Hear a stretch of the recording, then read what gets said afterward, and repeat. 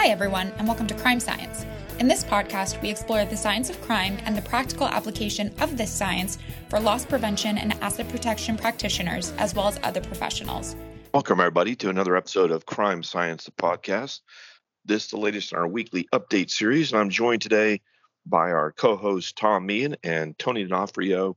And, of course, big news is we can continue here at the LPRC to work now with two presidents on Crime Science, Tom Meehan of Control Tech and Tony D'Onofrio now of Sensormatic, part of the overall team out there. And what we want to do is talk about a little bit around the world on crime and loss prevention. Right now, we're in heavy preparation for the 2023 LPRC Impact Conference. We've got all of our content identified. The team is each working on putting together their slide decks. We've got a template, of course. We're working with our co-speakers. We always like to have one or more retail practitioners, as well as, if it's called for, a solution partner, law enforcement partner, whoever else might have been working on that project with us. Again, the content at LPRC Impact can be a little different than other conferences in that most of it is, by and large, evidence-based, based on survey, offender interview, experimental, data analytic, or a combination of those types of research to gain more understanding about problem dynamics, gain more understanding about much more precise and targeted solution sets, and sometimes rigorous to very rigorous assessment or evaluation of the impact of whatever treatment or intervention or countermeasures are applied. So it's pretty neat. We like to add a lot of spice. We have polling and questions, Q&A as part of each and every session. We have props in the room, things to bring it alive, and so on. So Impact, we try it across the board to make it a lot different experience. Clearly, having social events at the UF Innovate Hub, inside and outside, touring the labs, talking about research with the researchers, looking at the collaboration that's going on with solution partners between them and retailers and our research team.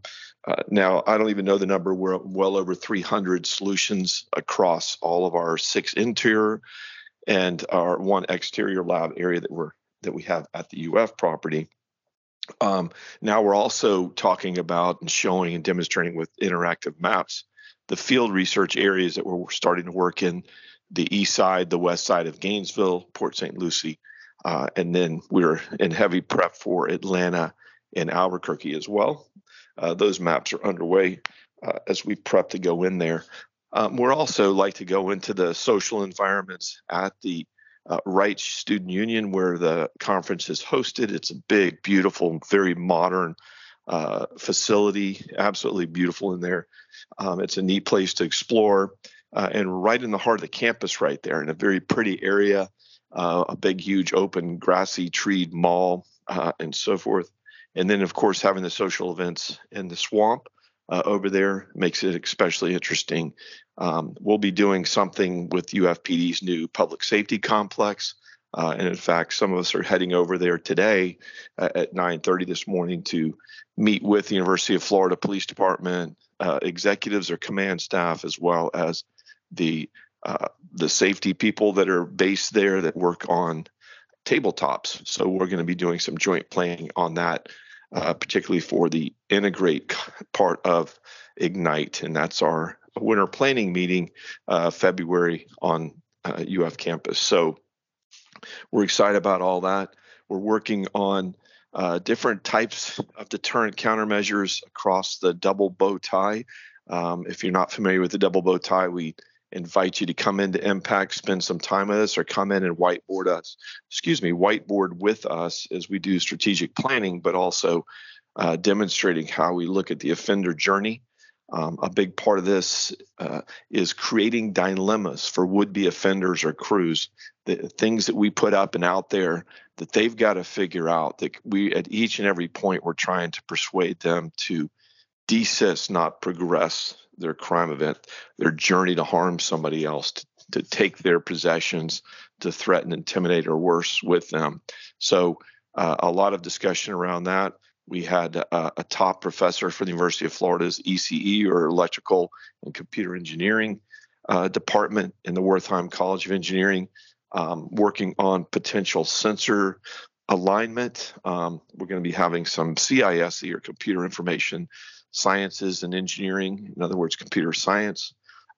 Folks coming over, we're talking about looking at some new technology that's just been deployed for law enforcement when they pull over vehicles, that they can first contact them by their phone and before they walk up, possibly reducing anxiety, tension, confrontation, so forth. So the beauty of having now our growing team here at the LPRC is also getting to interact with world-class, I mean, absolutely world-class faculty and graduate students across all types of disciplines. We've got this week also Professor Kong Hyo coming by, and she is a world-renowned expert in creating VR, virtual environments, particularly retail environments and outdoor environments. We've used those environments for testing, particularly female fear of crime in parking areas and understanding all those factors, which we've discussed before. So we're taking that to the next level. She has some students to work on creating environments for active assailant scenarios to get more and better data.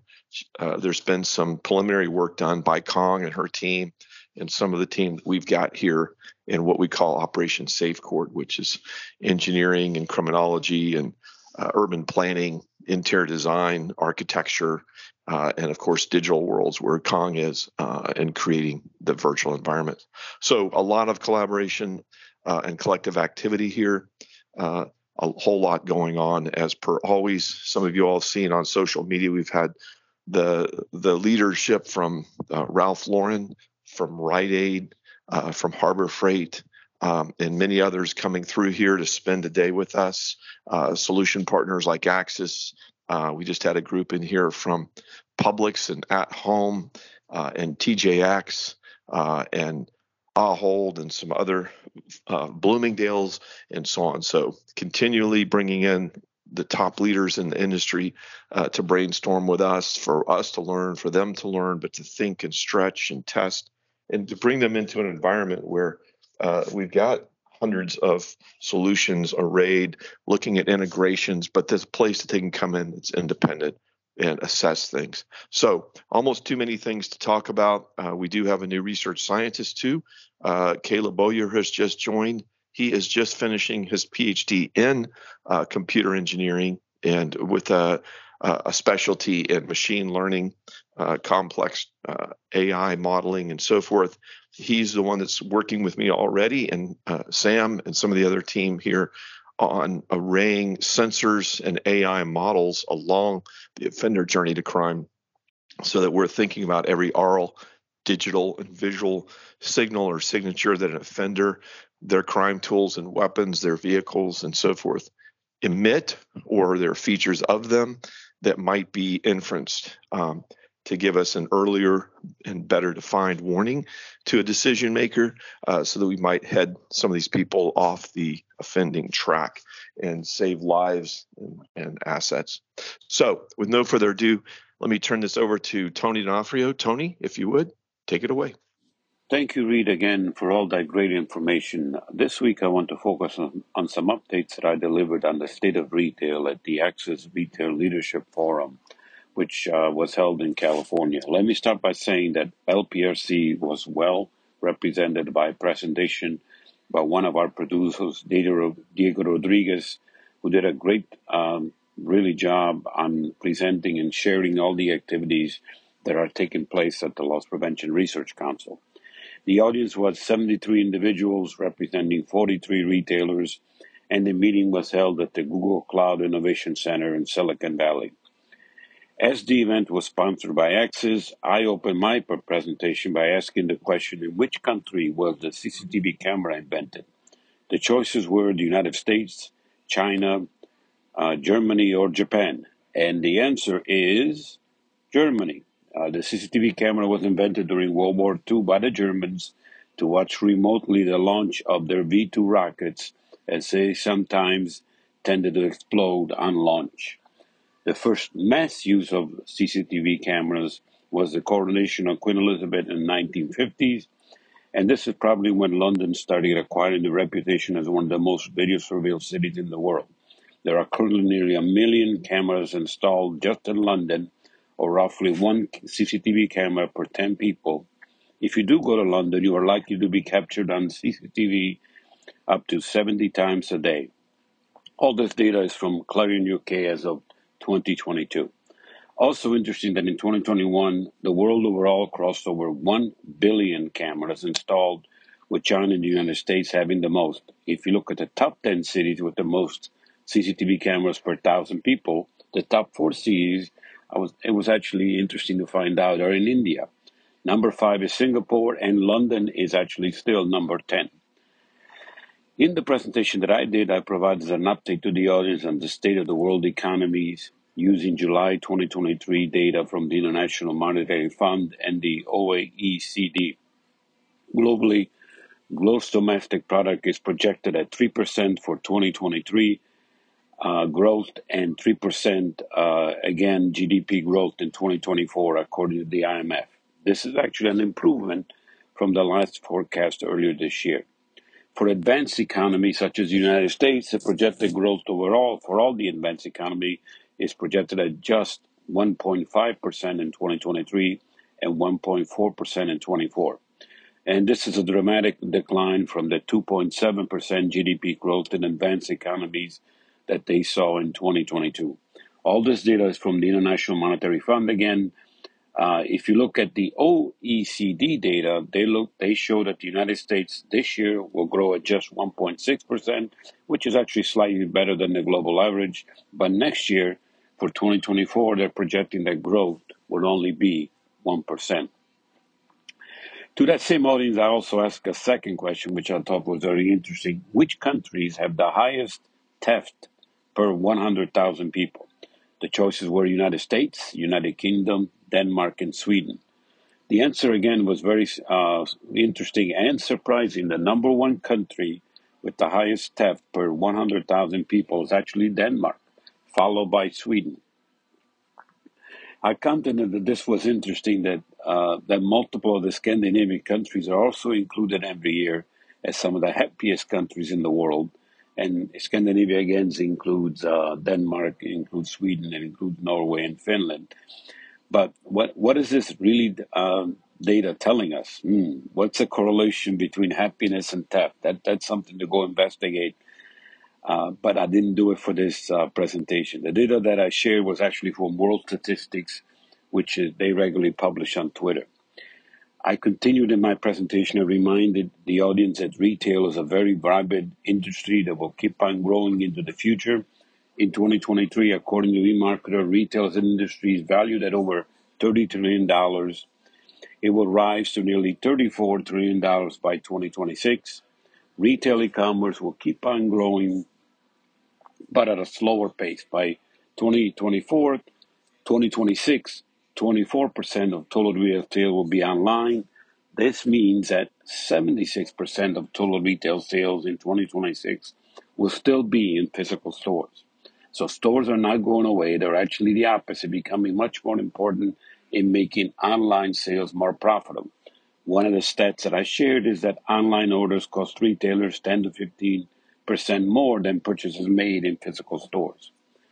For the first time, I also shared some forecasts for the 2023 holiday season. And I project that this year, holiday sales in the United States will grow 4 to 6%. Just over 80% of the holiday spend this year will be in physical stores. Also interesting this holiday season, AI will influence $194 billion in global online spend.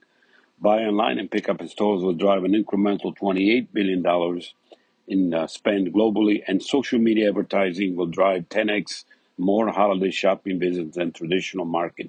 And finally, 17% of gifts this holiday season will be resold or used items, saving 32 billion pounds of waste from landfill. In the presentation, I also shared the 5 hottest technologies for retailers, which are defined as those that have, and for retail winners or retail leaders. And retail winners are defined those that had 10% growth or more the previous year. And the 5 hot technologies in 2022 were RFID, updated point of sale, microservices, edge computing, and extended communications into the parking lot.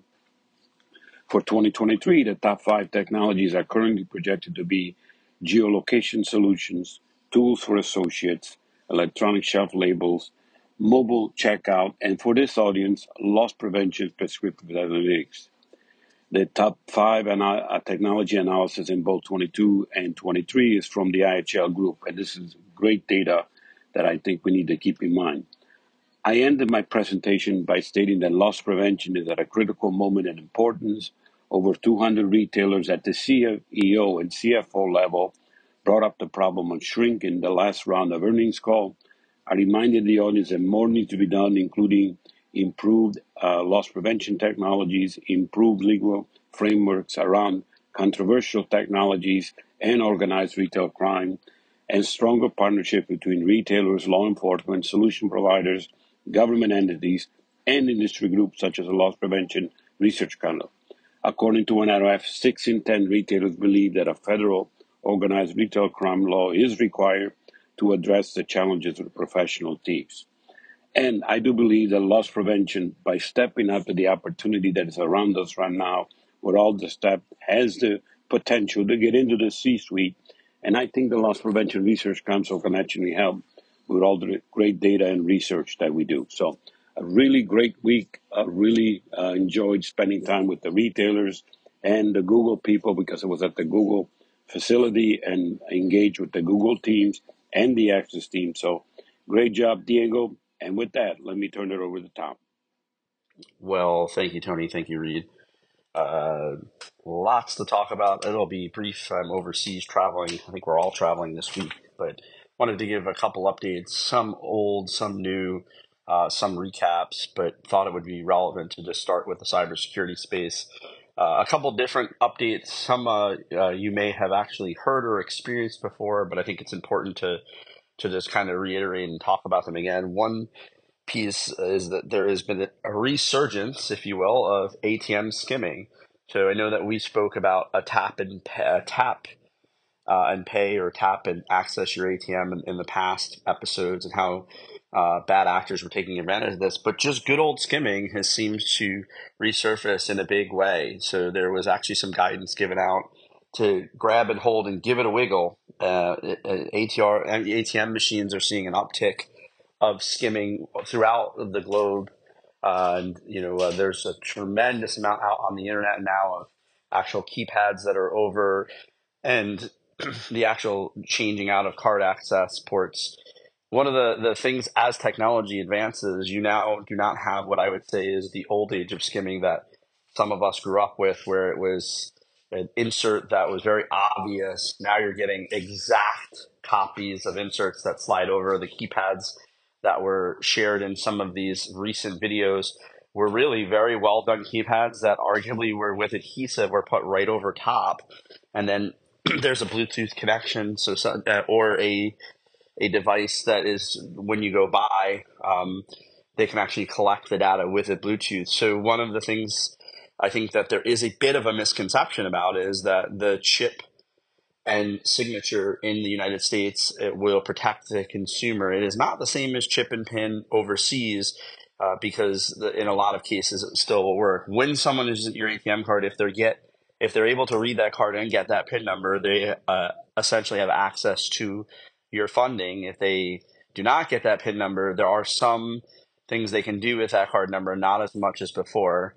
And as you travel abroad, you'll notice that you have different levels of exposure. Myself personally, I noticed that in several foreign countries, when you're checking into hotels, they're taking a picture of your passport, which is very common practice, especially in smaller hotels that don't have the systems. And what they're doing, they're using a mobile device, but you're essentially taking a picture of someone's passport and then again taking a picture of sometimes their credit card, which that allows them to have some of that information. Now, I think from a consumer fraud perspective, a photo of a credit card protects you pretty well. When they have a PIN number, you have a whole nother layer of challenging. So what can you do when you're out and about at these ATMs? Look around, take a quick peek. If something doesn't seem right, it probably isn't. I think this is one of the age-old things we always talk about here. If it doesn't feel right, it probably isn't. If your intuitions are up and you're looking at an ATM and just the keypad looks funny or something doesn't look right and it wiggles, opt for a different scenario. Go somewhere else. If you're out in the Midwest on a car trip and you stop at a gas station and there's something that looks off, again, take a peek, see what you can come up with, and just practice super good hygiene. I know that we had years back on the podcast, and I think this individual actually was out of UF, developed a technology to detect skimming, but it's not just about traditional skimming. It's about how these scams advance and some of the things that are occurring. So not a new problem, but a resurgence of a problem that's been around for a very long time. Next, FBI warning is about scams that lure or entice you into using beta apps. So if you've ever gotten a message from an app developer legitimately saying, you use this app, we're looking for beta testers to test our apps.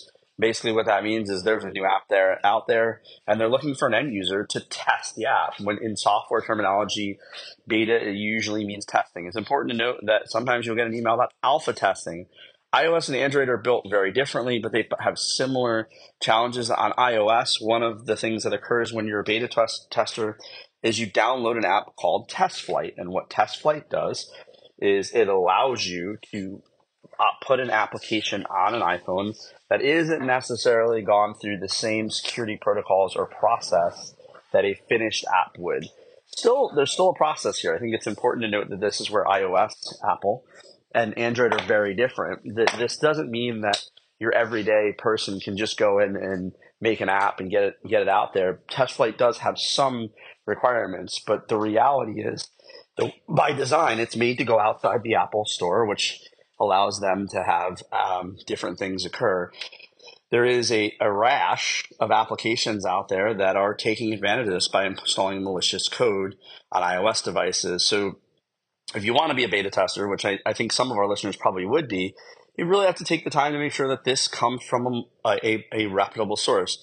In my full-time job at Control Tech, it's often we have customers that we beta test apps with, that we go to and say, there's a new version coming. We'd like you to try this version and give us feedback. It is a very common practice. And, while I would say that it's a little bit more personal probably for us because we're working with these customers every day, the reality is the process is we have an app.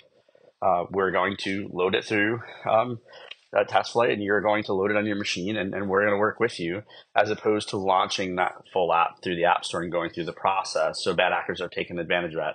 In the Android space, it's a little different. You can actually be given an APK file, an actual file that could be sent to you via link, and you can download that onto your device. Now, there are protections in place to protect you on Android, but they're mostly prompting driven. Like, you'll get a message saying, is this a trusted source? Before you install this, make sure that that you understand this is not an app store app.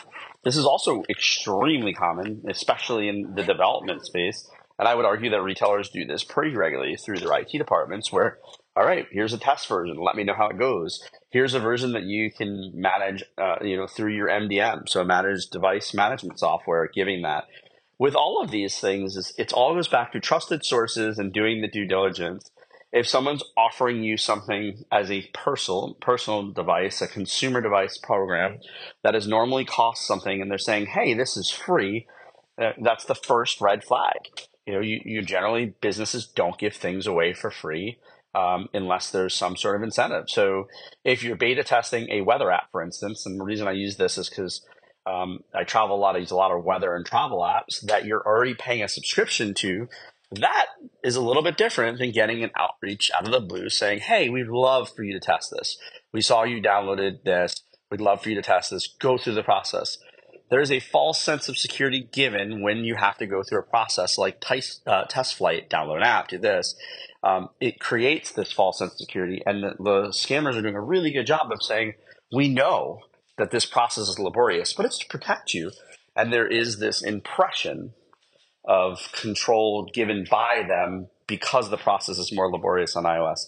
At the end of the day, these hackers or bad actors are loading malicious code that sometimes steals information, gathers information in real time, or just outright is disruptive. It's very, very important to stay vigilant when you're doing any type of software testing. The United States, we've seen a very, very large increase in attacks on the healthcare system. So about 2 weeks ago, and let's see the date here. I want to make sure I'm right on the dates. But for towards the end of the first week of August, there was a substantial amount of attacks around healthcare. It's hard to say if they just were coincidental or actually connected. There's some reports to show they were connected. There's some reports to show they're coincidental. But one of the things here is just we are all targets all of the time. And I think that it's very important to make sure that you're constantly, both at home and at work, aware of patching, updating, using good hygiene. If you have children in the house, if you have elderly folks in the house, ensuring that that education awareness is more and more fluid is really, really important to stay safe.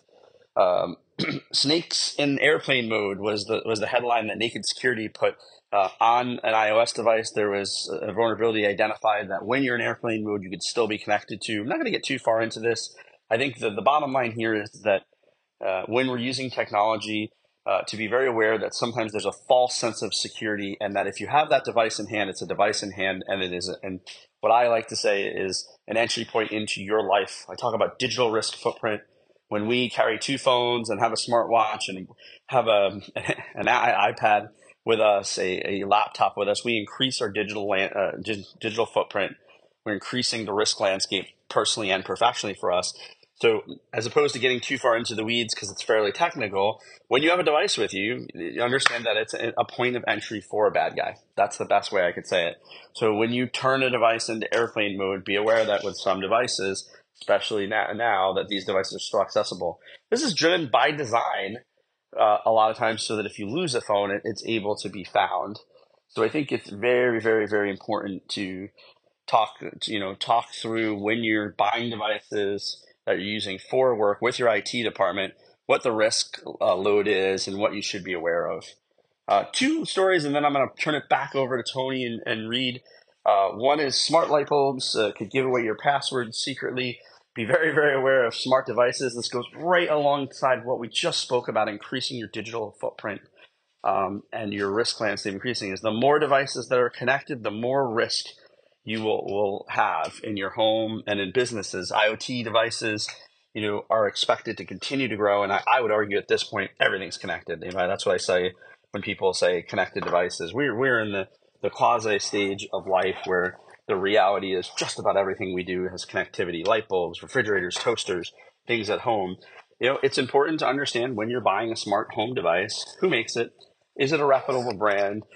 Go through the basic principles of electronics before you put that to the network. This is a hard one because you have just tons of companies making smart light bulbs and smart devices at a very, very low price. And sometimes it's hard to identify who is who.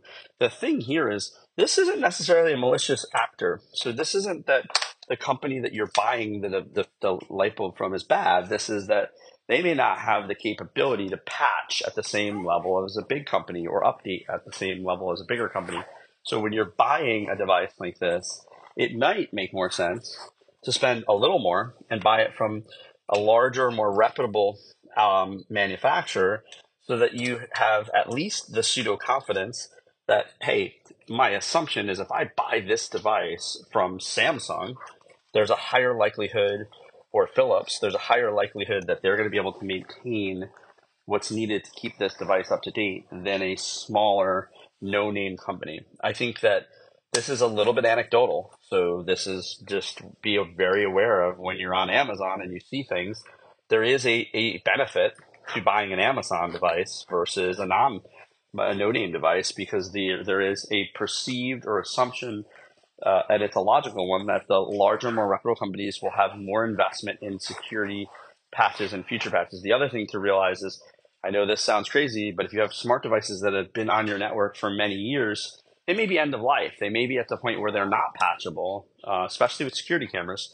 And I'm talking consumer grade now, so be aware of that before you go out and do things. So if you have a camera like that was a camera that you bought 10 years ago or 5 or 6 years ago, that's a connected consumer grade camera, I would look at that and see, is that even a device that can be upgraded any longer? And then last but certainly not least, and I'll leave it with this, there's been a nasty vulnerabilities in the last few weeks. Remember to patch and update your machines. If you haven't updated your smartphone, your PC, your laptop, your Mac in recent times, and don't have automatic updates on, put it on. Trust me, it's probably the easiest, simplest thing to do, and it is the most important thing to do today because it takes care of those known vulnerabilities. And with that, I'll turn it back over to Tony and Reed. All right. Thanks so much, Tom. Thanks so much, Tony. Again, some fantastic information from the two presidents here this morning. And I want to thank our producers, Diego Rodriguez and Wilson Gavarino, for their hard work in editing and trying to make us sound like we're focused. And I want to thank you all, the listeners. So stay in touch and let us know what else we need to be doing or what we need to do better at the LPRC. Thanks, everybody. Thanks for listening to the Crime Science podcast presented by the Loss Prevention Research Council. If you enjoyed today's episode, you can find more Crime Science episodes and valuable information at lpresearch.org. The content provided in the Crime Science podcast is for informational purposes only and is not a substitute for legal, financial, or other advice. Views expressed by guests of the Crime Science podcast are those of the authors and do not reflect the opinions or positions of the Loss Prevention Research Council.